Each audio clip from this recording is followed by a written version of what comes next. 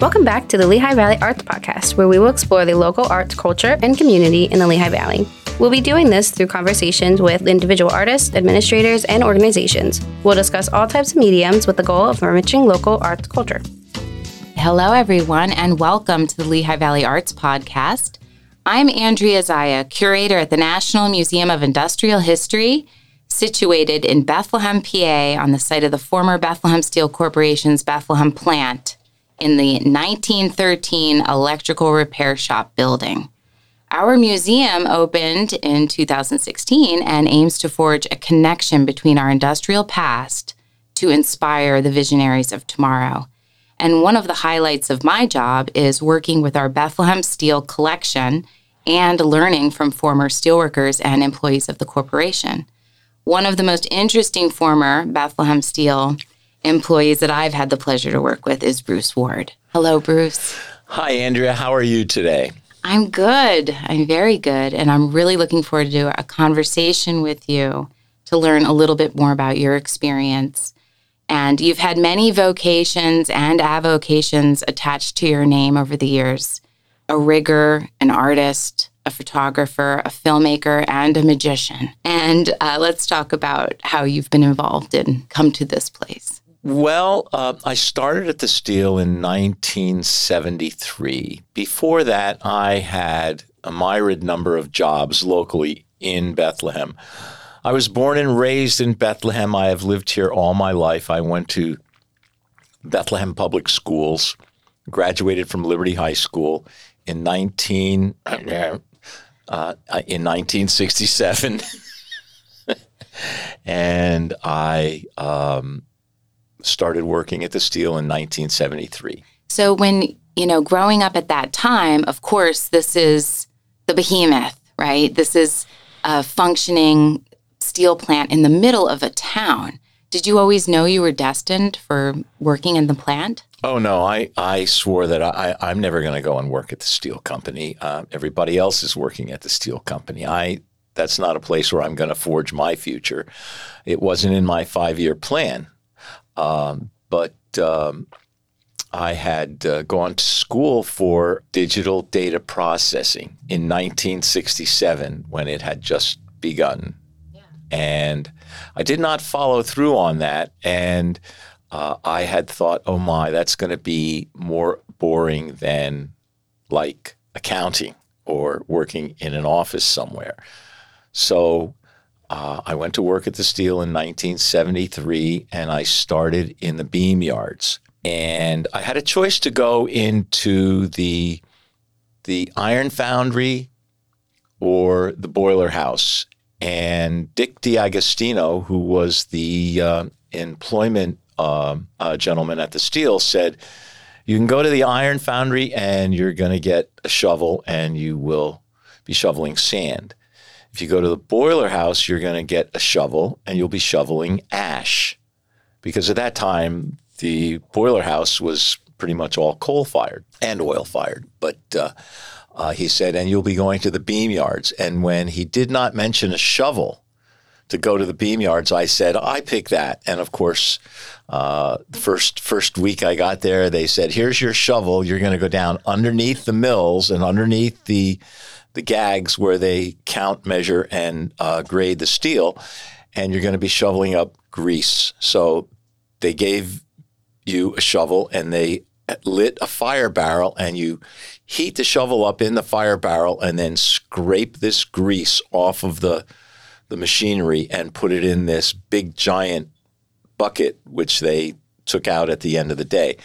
Well, that only lasted for a couple of weeks, and I was in the beam yards for 3 weeks, and another gentleman and I went into the scheduling clerk and said, I have some college background, and this other fellow was in Lehigh at the time, and he said, yeah, I'm going to Lehigh, and I'm going to graduate soon, and do you have anything else for us? And Eddie Hudak, who was the scheduling clerk, said, well, we don't have much of that here, but you can get a job as a slip maker, saw marker, learner, where you were to measure the beams, grade them, and ship them out. So 3 weeks in the Steel at $3.15 an hour, I was making about $100 over that a week with incentive, because the slip makers and the saw markers were counting the production and shipping it out. So we had a direct incentive rate. And I stayed there for nearly 2 years before I got laid off. So that was pretty good. And of course, when you're in a situation like that, you have to work all 3 shifts, sometimes in the same week. But it was good money, and I was starting a family, so that's where I began my career at the Steel. At the Steel at that time, it's still very much, like I had mentioned, just booming, right? It's booming. But is there a little bit of a wane happening in the 1970s that was apparent for some of the workers? Andrea, when I first started there, the fellas in the beam yards, the older guys, said, "Hey, kid, do yourself a favor, get out of here. This place is going down. It's going to be belly up in no time." And I thought, there's 13,000 people working here. How is that possible? And it took many years. It took probably 10 years of pretty much full employment until I started getting laid off in the early mid-'80s. And then it became apparent that, okay, so this place is declining, and how long can I stay here? Well, I was blessed enough to stay until 1998, and that's when I got the boot. And I immediately went to school at the community college, and I took radio and TV, and I got a degree in media arts. And soon after that, I went back to work for another 6 months, and then got laid off for the final time on Halloween. And we're approaching Halloween, so we're approaching my anniversary date of my end time at the Steel. So while you were working in the plant, were you viewing anything happening around you within an artistic lens? Were you thinking creatively about that experience? Sometimes we look at art and industry, and how do they kind of dovetail together? Well, it's funny that you say that, because my first experience is I looked around the Steel and I thought, my God, this place is so old. They're running a steam engine to produce beams from the rolling mill. How ancient is that? I mean, these steam engines were from the turn of the last century, but they were humongous, and they were rated at 100,000 to unlimited horsepower.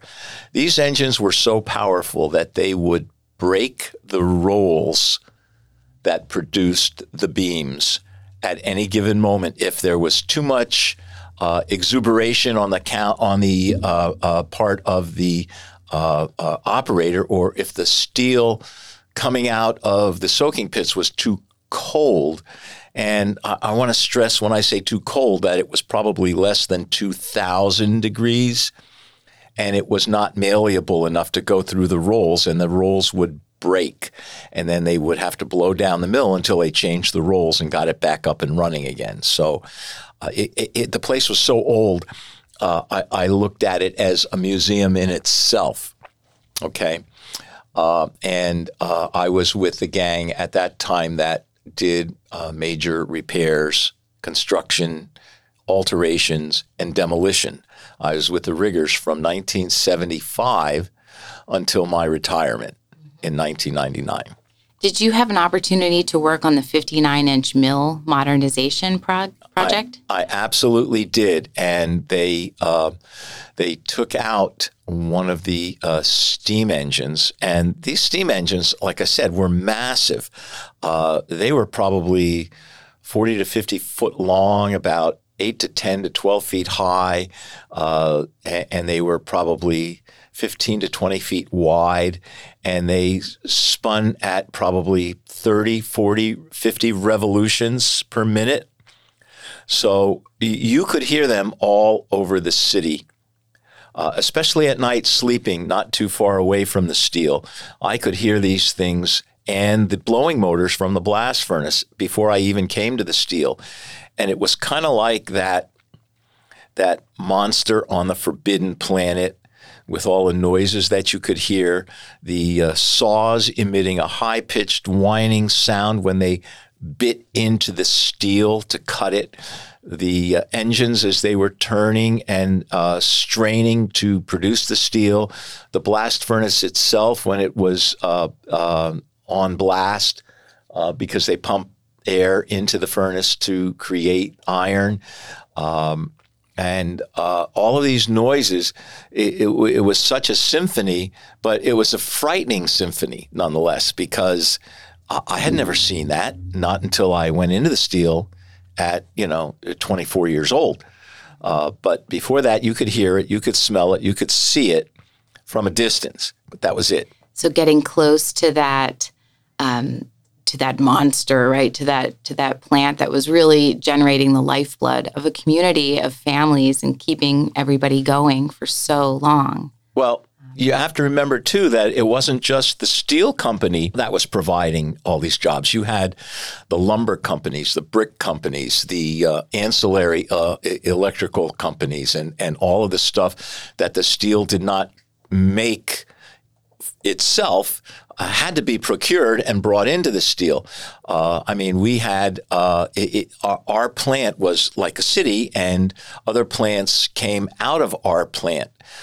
So our plant was probably the mother ship of Bethlehem Steel. And just dating back to the late 1850s, early 1860s, to have all that history surrounding you at all times, and especially if you're working as a rigger, you're doing maintenance on equipment, on machines that existed long before you did.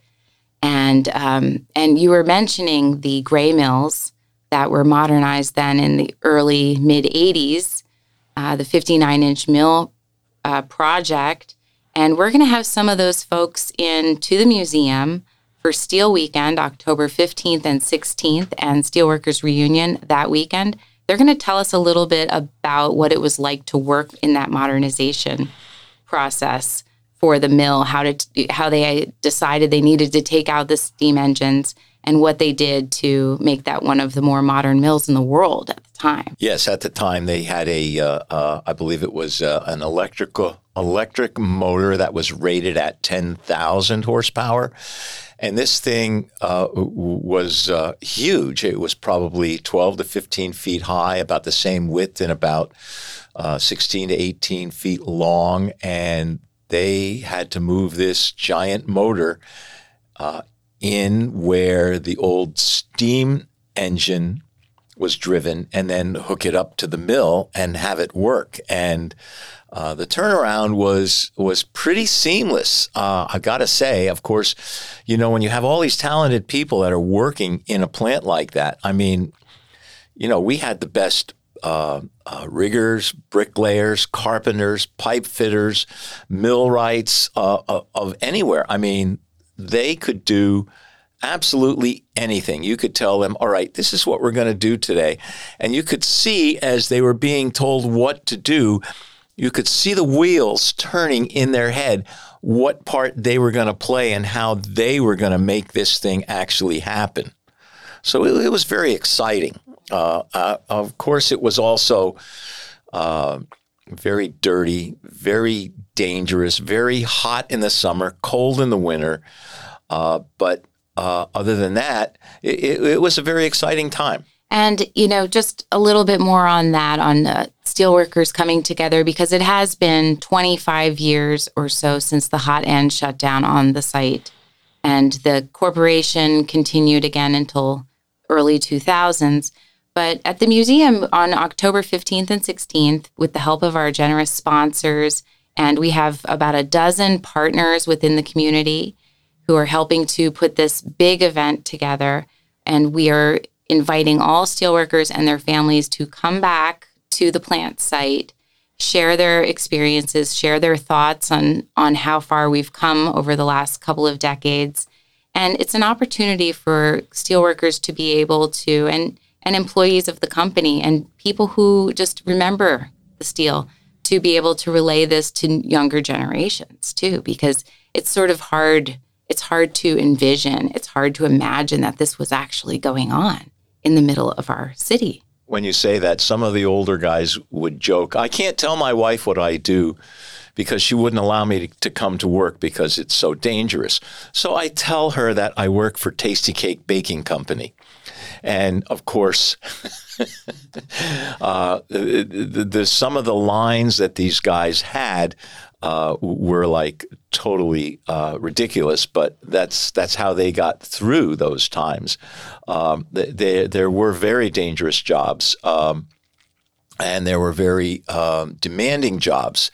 I'm not a big brawny person.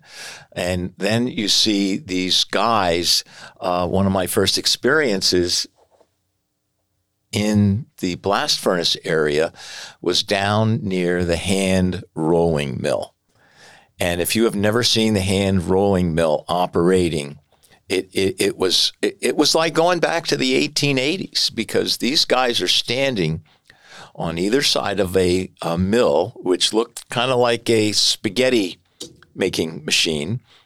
And they would get a set of tongs and they would grab a piece of red hot steel and push it into this mill. And when it started, it might be 4 to 6 foot long. And then after the first or second pass, it was now 10 to 12 feet long. And then another couple of passes, and it was 20 or 25 feet long. And it's like a red hot snake whipping across the floor. And these guys were so well schooled in that practice that they knew where to stand, how to grab it, when to grab it, and how to shove it back into the mill to make one of the finest pieces of tooled steel in the United States, in the world at that time. And these guys were all big Hungarians, Polacks, Czechoslovakians, Italians, and other nationalities, Dutch guys that had farms out in the countryside, and they were big, strong bulls, and they would come in there and throw this steel into this mill and make the finest tooled steel in the world. It was just uncanny to see that. And that was probably 1975 or 1976. And that mill didn't run too much long after that. And that mill today that building is still with us. And I think it's sometimes referred to as the Turn and Grind Shop. Is that the same building? It was between the Turn and Grind Shop and the Stockhouse. I see. It was not in the Turn and Grind Shop. Yeah. It was not in the Stockhouse. It was between them. And it wasn't a very big space, but these guys, like I said, they fill that space with their brawn and their nerve and their fortitude to come in there day after day and do that. I mean, that's when I found out that a hero just doesn't have this abject fear for a minute or two and then do his job. These guys were actual heroes. They came in and worked in these dangerous conditions with these horrible things that could hurt, maim, or kill you at a moment's notice, and they did it day after day for 25, 30, 35, 40, even 45 years. They did this. Now, to me, those guys were heroes. To be able to do that day after day, and not just for themselves, it was for their families and for the community and for the steel company. So that probably impressed me the most, and that was one of the big lessons I learned. I hear that often from people who were able to work inside the plant or who were employees about the diversity of working inside the plant, the heroic nature of the work involved, the ingenuity, the dedication, and how the employees were really the best of the best. And they weren't just talking about locally. This was worldwide. There was this belief. So now, as it's approaching sort of the end of the 90s, the end of the century, and we see the writing on the wall, and the hot end has shut down. Can we talk about your work proud spirit a little bit? What inspired you to work so hard to put this documentary together? Well, when I got laid off in I first got laid off in 83, but I got laid off in 96 and I went to school. And I managed to finish that education in the media arts department at the community college. And I got a degree. And I thought, well, I went back to work and it was kind of ironic. The Steel was really winding down at that time. There were like 3,500 people working there. And I talked to the guys that I was working with and I said, hey, I'd like to interview you and have you talk about what it was like to work at the Steel. And they said, I'm not interested, or, I've got nothing to say, or, no, you don't want to hear it. And a lot of them were bitter and angry and resentful. They didn't want to talk about it. That, this was the end of their lifetime and the end of their family's working life. I mean, some of them were 3 and 4 generation steel workers. So it was the end of time. So they really didn't want to discuss it. They didn't want to talk about it. They didn't want to have anything to do with it. And I kept at it, and I found 6 or 7 guys that wanted to talk, and Touchstone was putting together Prometheus Bound, and I was starting to do my first video, A View from Inside, at the same time. And as I was doing my interviews, they were bringing people in to do music and write a play and produce this large scale work on the changing picture of Bethlehem. And so a lot of those people had talked to me about my work in the Steel, and it just kind of blossomed from there.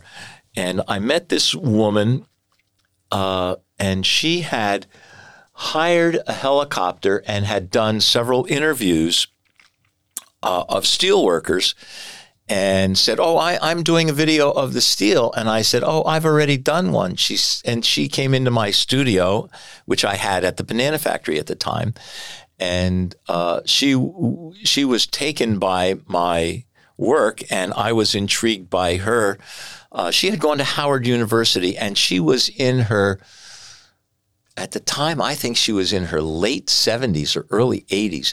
And she worked tirelessly with me for like 6 years.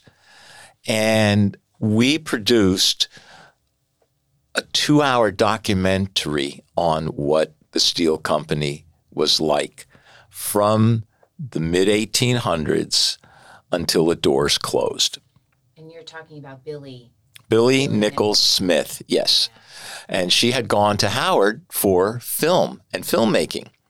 So she too had a mission, and she had done several videos and several projects, and she came here to Bethlehem.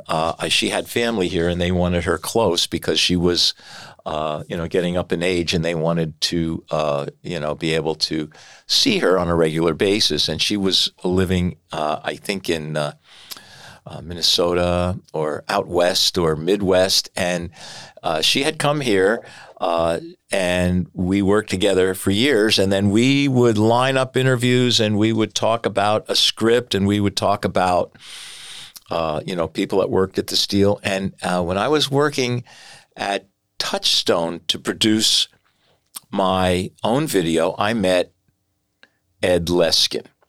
Now, Ed has a master's degree in photography, and he became my photographic mentor.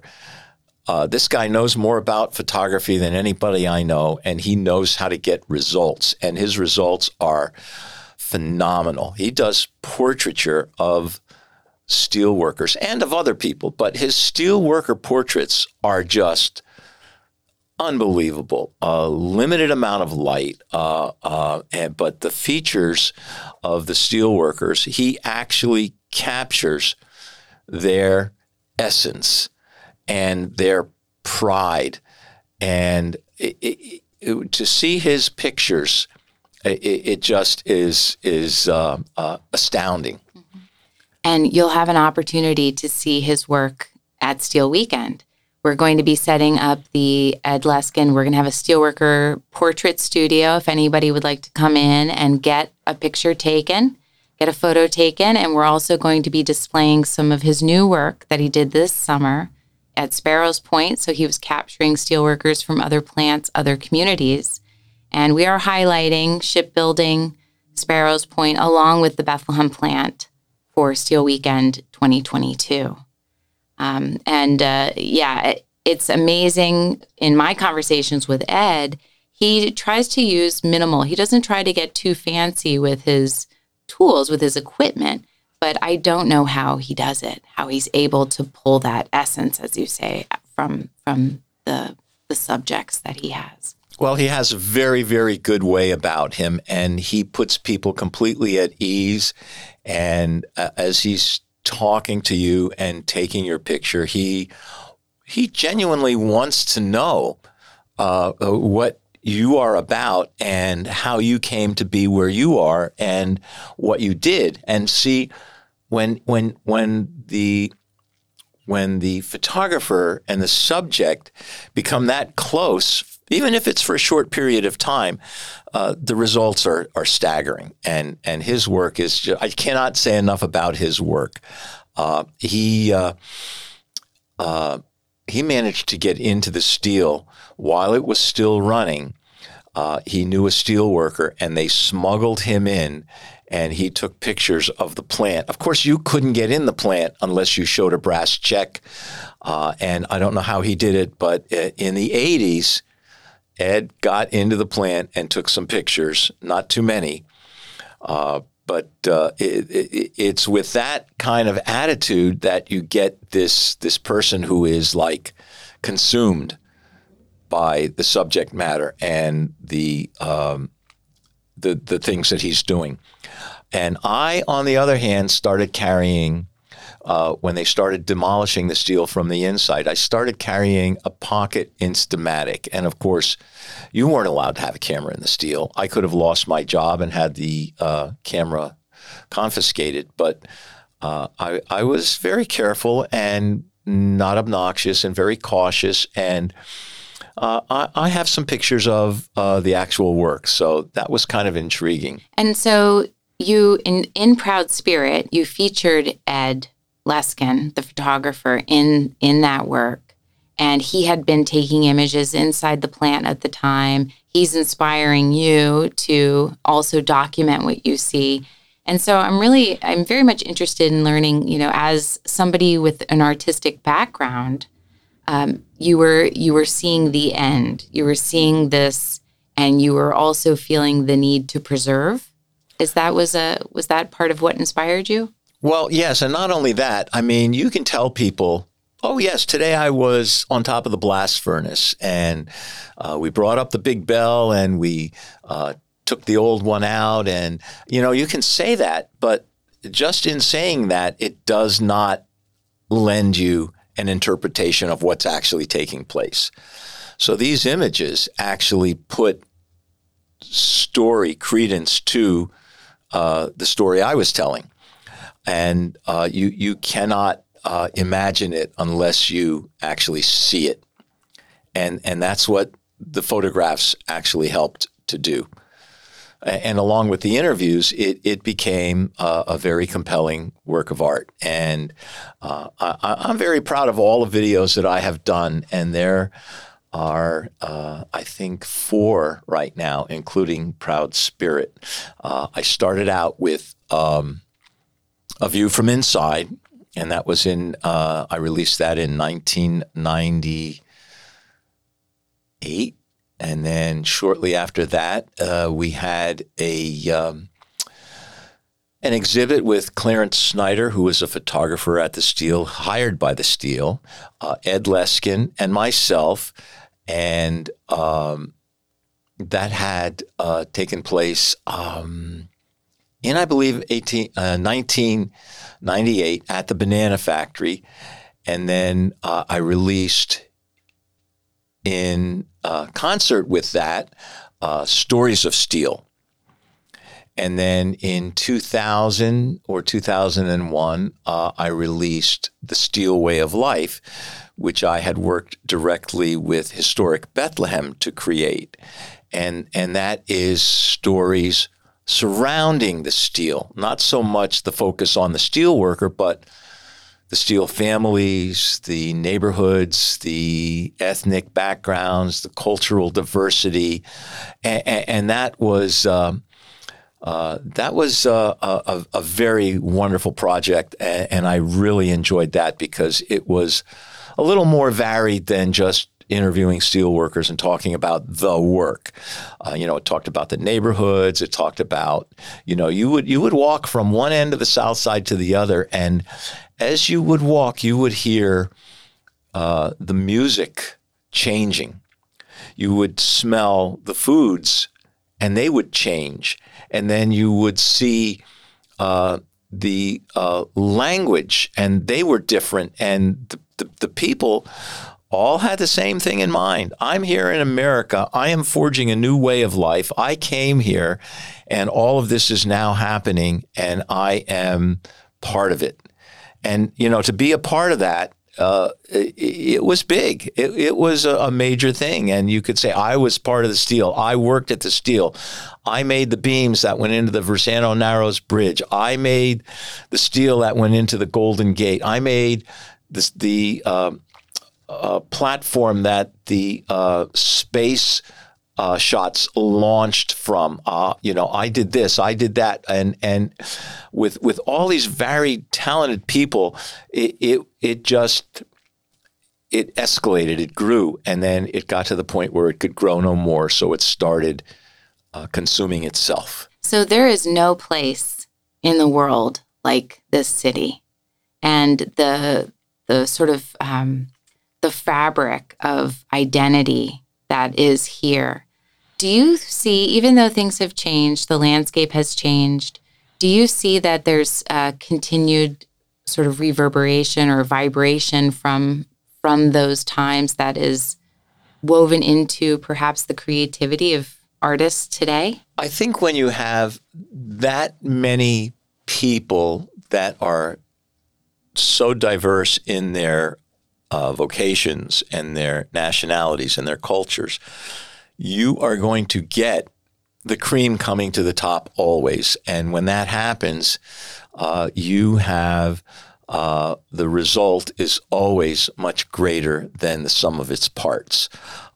Art-wise, Linnie Fowler probably hit the nail on the head when she began the Banana Factory. And I still have a studio there, but I spent a lot of time there, and a lot of the other artists also were intrigued by the steel. And so they would go and paint, and they would go and try and take pictures. Well, you couldn't get in, but there still exists that people want to know about. And so you have, now you can get very close and paint the blast furnaces and see the old iron foundry and hear about this stockhouse and the turn and grind. But Andrea, you're only looking at like maybe 5 or 10% of what was originally here.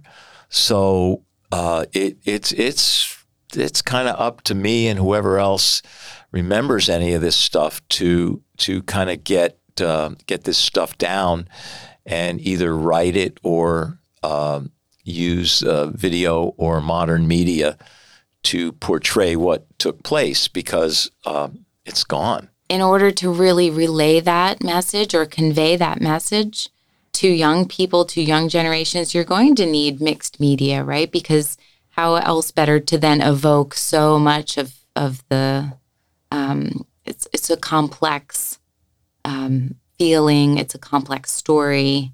It involves scale and size and sound and emotion. Yeah, and part of that story was done by some great storytellers. Jay O'Callahan comes to mind during the Steel Fest, the first one, and the Prometheus Bound. Jay O'Callahan came to Lehigh and the community college, and he told his story, Pouring the Sun.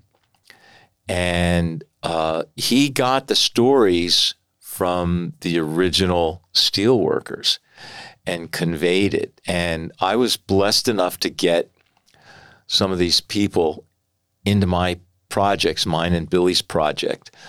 We had a fellow that started at the steel in 1925, John Baberick, and he was a welder for many years. He worked until I believe it was 1959, and he recently passed. He was like 95 or 96 years old when I interviewed him, and he had the stories. And then John Waldoni, he was instrumental in starting the union in the Bethlehem plant. And he started in 1932. And I was blessed enough to interview him, and he talked about his time starting the union and working at the steel. And then I worked with some guys that were great storytellers. Richie Check, the Check family, there were 14 children, and 11 of the 14 worked at Bethlehem Steel. And together, they amassed over 440 years working in Bethlehem Steel in Bethlehem. Now, that's a legacy. And you're never going to see that again, ever, anywhere. But you can see it in the work that you and that Billy worked so hard on in Proud Spirit. And when I first saw that, not too long ago, maybe about a year ago or so, maybe, and I was blown away at the stories. I was blown away by the representation of the people that you had talking, the different perspectives, the stories that they were sharing. And I think you did an incredible job really bringing that story to light. And you went back, it's historical, and then it also takes us to the end. And I think you did a fantastic and unbelievable job on putting that together. It was definitely a labor of love. Well, thank you. But as you said, with Billy and with Ed and all of the other principals, it could not have been done without all of those people and without every single person that was interviewed and that came to talk about the steel. And a lot of them didn't want to talk. And a lot of them didn't talk. And so it's still a struggle, a battle to get people to talk about it. And the Steelworkers Archives, which Billy and I and a few other principals started, is still going and still going strong. And that is how we're going to convey these stories and visualizations into the future. And let's hope we can get more stories and more people involved, because once the last steelworker goes, that's hopefully not going to be the end of the story if we have some of these things going forward. Mm-hmm. And we're so happy to be co-hosting Steel Weekend and Steelworkers Reunion with the Steelworkers Archives. And it is the work that they are doing, continue to do, and to have the foresight at that time to be jumping right on it, in the late 90s, as far back as, right? Mm-hmm. And just knowing we need to capture these moments, we need to capture these stories, and to be able to have known how to engage like that when you did, I think it was unbelievable. And we are tremendously grateful as a community to have those resources available to us still yet today. At Steel Weekend on October 15th and 16th, the Steelworkers Archives is going to be hosting, monitoring an open mic. So we look to capture additional stories. So firsthand, visitors coming to Steel Weekend will be able to hear some of these stories, some perhaps for the very first time. So it's going to be an exciting moment to continue to hear them. And we may have to censor, right? Mike Dwanzik is going to have his work cut out for him. Yeah, Mike's a great guy. He worked at the blast furnace for many years. And we recently lost one of our riggers, and I'm not going to mention his name, but I am going to relay just a short little story of one of the incidents that took place. We were rebuilding the C furnace, and at the bottom of the furnace, we had gutted the entire furnace. We took all of the brick out. We cut a huge hole in it. Huge, I mean like a 6-foot by 10-foot hole to get a little machine in there to clean out the bottom of the furnace. But there is carbon block on the bottom. It's thick. It's 4 foot thick and 4 to 6 foot square, and they place these bricks in there, and it's supposed to prevent the China syndrome because the hot metal would melt through any other metal that it came in contact with. So you have to drill holes in this carbon block, and it has so much old steel, ash, iron, and all these other things on top of it that you have to drill it with a jackhammer and a jackhammer bit. And then you load dynamite into those holes, and you drill maybe 20 or 30 holes, and you pack it with dynamite. Well, one of the guys was a little exuberant in how much dynamite he put in his designated area, and they cover it with a rope mat. And then they blow a whistle for about a minute, and then they set the charge. Well, this charge was so huge that it blew some of this carbon block out the top of the furnace into the river and over to the other side of the river. And one of the fellows in our gang stumbles into the blast furnace shanty, and he had poured a bottle of ketchup all over himself and came stumbling into the shanty and say, "They got me! They got me! I fear I'm dead." And he fell on the ground. And you could tell right away that it was a front, but it got the foreman so worked up. He was yelling and cursing at this guy for the rest of the month. "Don't you ever go near that furnace again. You're not allowed." Yeah. But, it's funny that you mentioned that, because that kind of really shows the juxtaposition of the humor and the danger. Yeah. And it sounds like you needed to have both to work in this environment. Yeah. Yeah, you did. When you're on that top rail on top of the blast furnace, and you've got your legs wrapped around the beam, and you've got one arm free because you've got to pull something up there, and it's like try not to look down and try to think of something joyful, because if anything goes wrong, it's not going to be a joyful ending. So during Steel Weekend, we have the sharing of stories. We have Ed and the portrait studio, and looking at some of his work from Bethlehem, his work from Sparrows Point. We're going to be showcasing a number of your videos on social media. So if you want to check out the NMIH Facebook page leading up to Steel Weekend in the middle of October, we'll be releasing clips of Proud Spirit so that everyone can really hear that, to get that back out into the community. Oh, well, that's exciting. Yeah. Thank you so much for doing that. That's going to be something. This is we had a public showing of this video.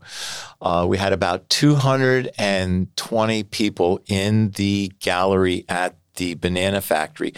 It was overflowing. There was standing room only. And Billy and I put that event together ourselves. And still, the response was just overwhelming, and I'm so proud of that. But it after that, it did not garner enough interest, and now we're bringing it back into the light, and I'm very excited about that. It's important. I think this is an important message and a great time to get this back out, especially to a new group of viewers. and to learn more and to experience. And speaking of the younger generations, new group of viewers for Proud Spirit, what are some of your thoughts on enculturating the next generation or education, arts education, and keeping some of this alive in that way? One of the greatest things is to have somebody actually speak on it and then show some of the movies and then show some of the clips.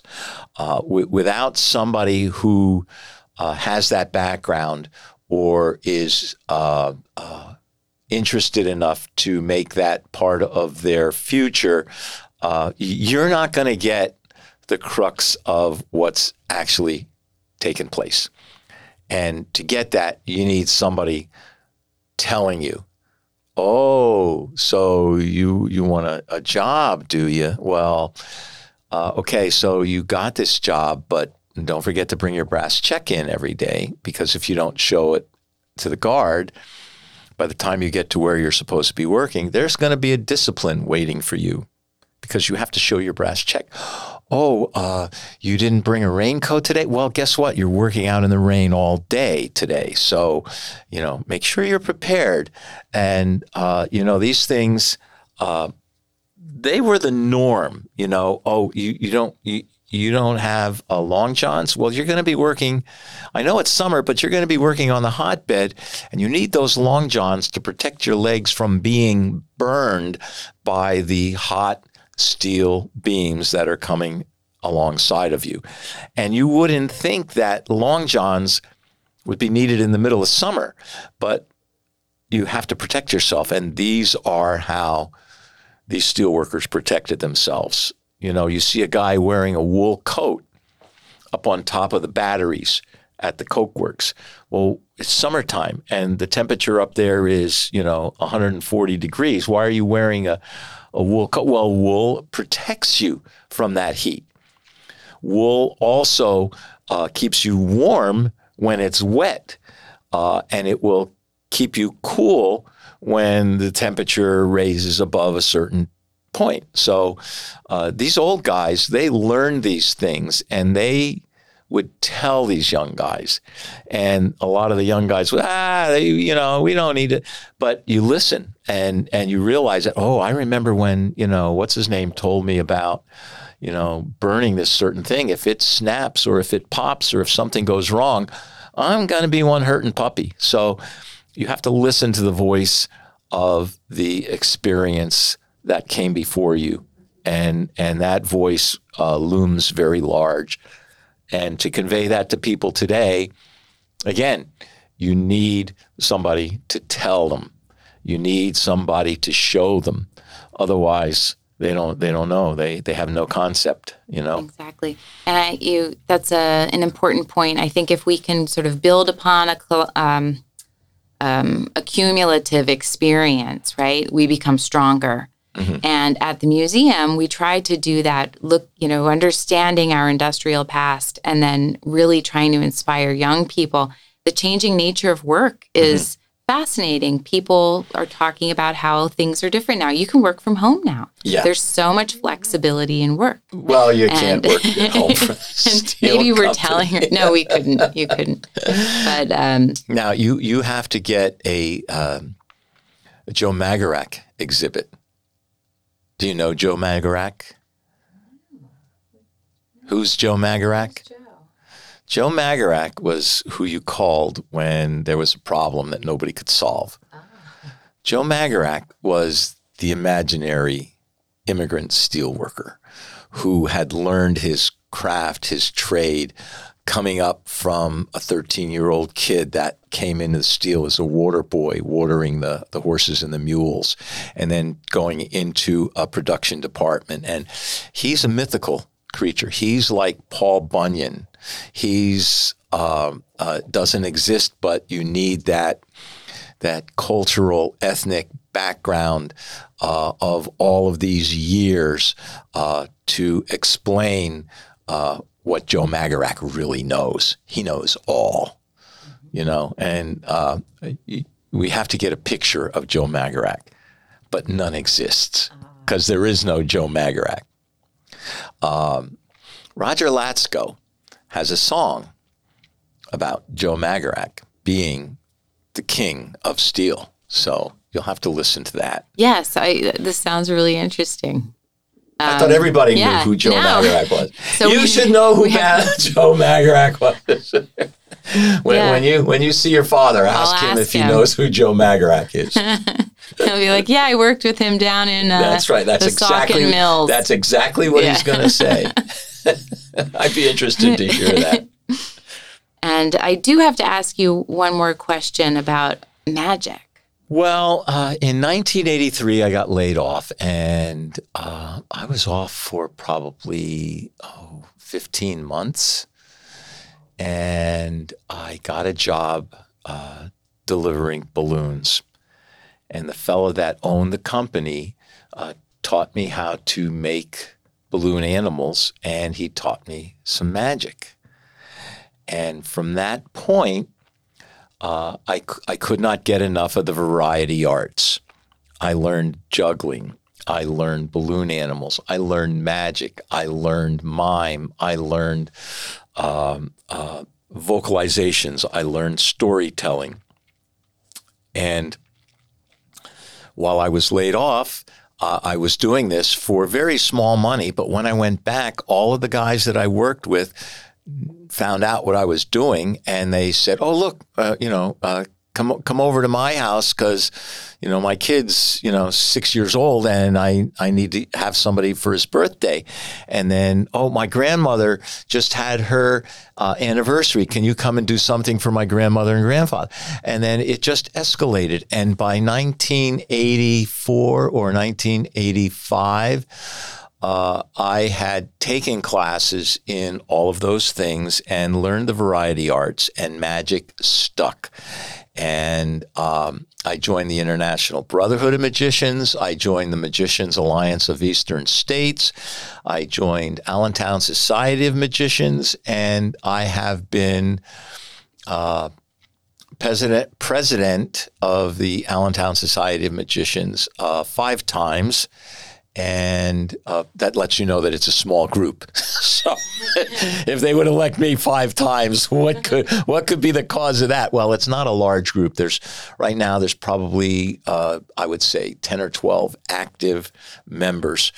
Very few are full-time. I was a part-time pro. And it just kept going. And from like 1984, 1985, I was doing 150 shows a year, including having a full-time job at the steel company. So I still go out as a magician occasionally, and it's something that I still love to do. And it is not my vocation. I would say it's an avocation, or it's not my bread and butter, but it sure is dessert. And I still enjoy doing it. So, well, I think that's inspiring. You're always learning and always creating. And that's wonderful. Are you working on any photography at the moment that you'd like to share? Envision is coming up at the Banana Factory in November, and I'm going to try and put a display together for that. There's just not enough time. I have so much to do at home. I have my main job now is diva support for my sweetheart, Kim Hogan, who is the most amazing mosaic artist you will ever meet. And she just came off of a weekend-long intensive mosaic class that she taught at our home for probably 12 people. And it lasted the whole weekend long. And she is so amazing that the people that made these mosaics, when they left and took their mosaics with them, every one was a fantastic work of art unto itself. And I just couldn't believe it. And I still can't believe it because she's so creative. And she teaches where we live, and she teaches at the Banana Factory, and she has all of these commissions at different places. In most of the hospitals, she has her mosaic work locally, and she just put one in the Lancaster Penn State Hospital, which just had a reception this past week. So, yes, being around artists also helps your own creativity. So, yeah, that's wonderful. And Kim Hogan, a marvelous mosaic artist, and I know that her mosaics in the hospitals will be bringing healing in places where it is very much needed right now. So it's wonderful. Yeah. So I thank you again, and I would like to thank the Lehigh Valley Arts Podcast for having us here today to have this really engaging and funny conversation. And I've learned a lot from you, Bruce Ward. It's been wonderful talking with you. And Steel Weekend, again, October 15th and 16th, it's going to be celebrating all things steel, held at the museum on the larger Steel Stacks campus as well, from 10 to 5, Saturday and Sunday. And you can visit our website at nmih.org to learn more and see the schedule. You can also access our digital and virtual programming on our social media pages, including those compelling clips from Proud Spirit, the work of Bruce Ward and Billy Nicholsmith, about the closing of the plant and recording and hearing some of those firsthand narratives that are just the best way to understand a very complex and amazing, and we continue to celebrate our history and our social identity here in Bethlehem. We are working with the Baltimore Museum of Industry as well, and the Banana Factory, the Bethlehem Area Public Library, Bethlehem Area School District, PBS 39, Lehigh University Art Galleries, South Bethlehem Historical Society, and St. John's Windisch Church. So I'm so proud for us to have all of these wonderful sponsors working to put this together. It could not happen without each and every one of them. And also our generous sponsors, Northampton and Lehigh County, PA Steel, One Group, Hank and Joanne Barnett, the MMZ Foundation, and Weiss and Giant Markets, who will be helping us supply the tastes of the South Bethlehem steelworkers, goulash and halupkis and halushkis. So get down there early so you don't miss out. They will be there until quantities are gone. So thank you again. Thanks for tuning in to the Lehigh Valley Arts Podcast, a Steel Pixel original series. Don't forget to like the podcast, leave us a review, and follow us on both social media and streaming services at Lehigh Valley Arts Podcast.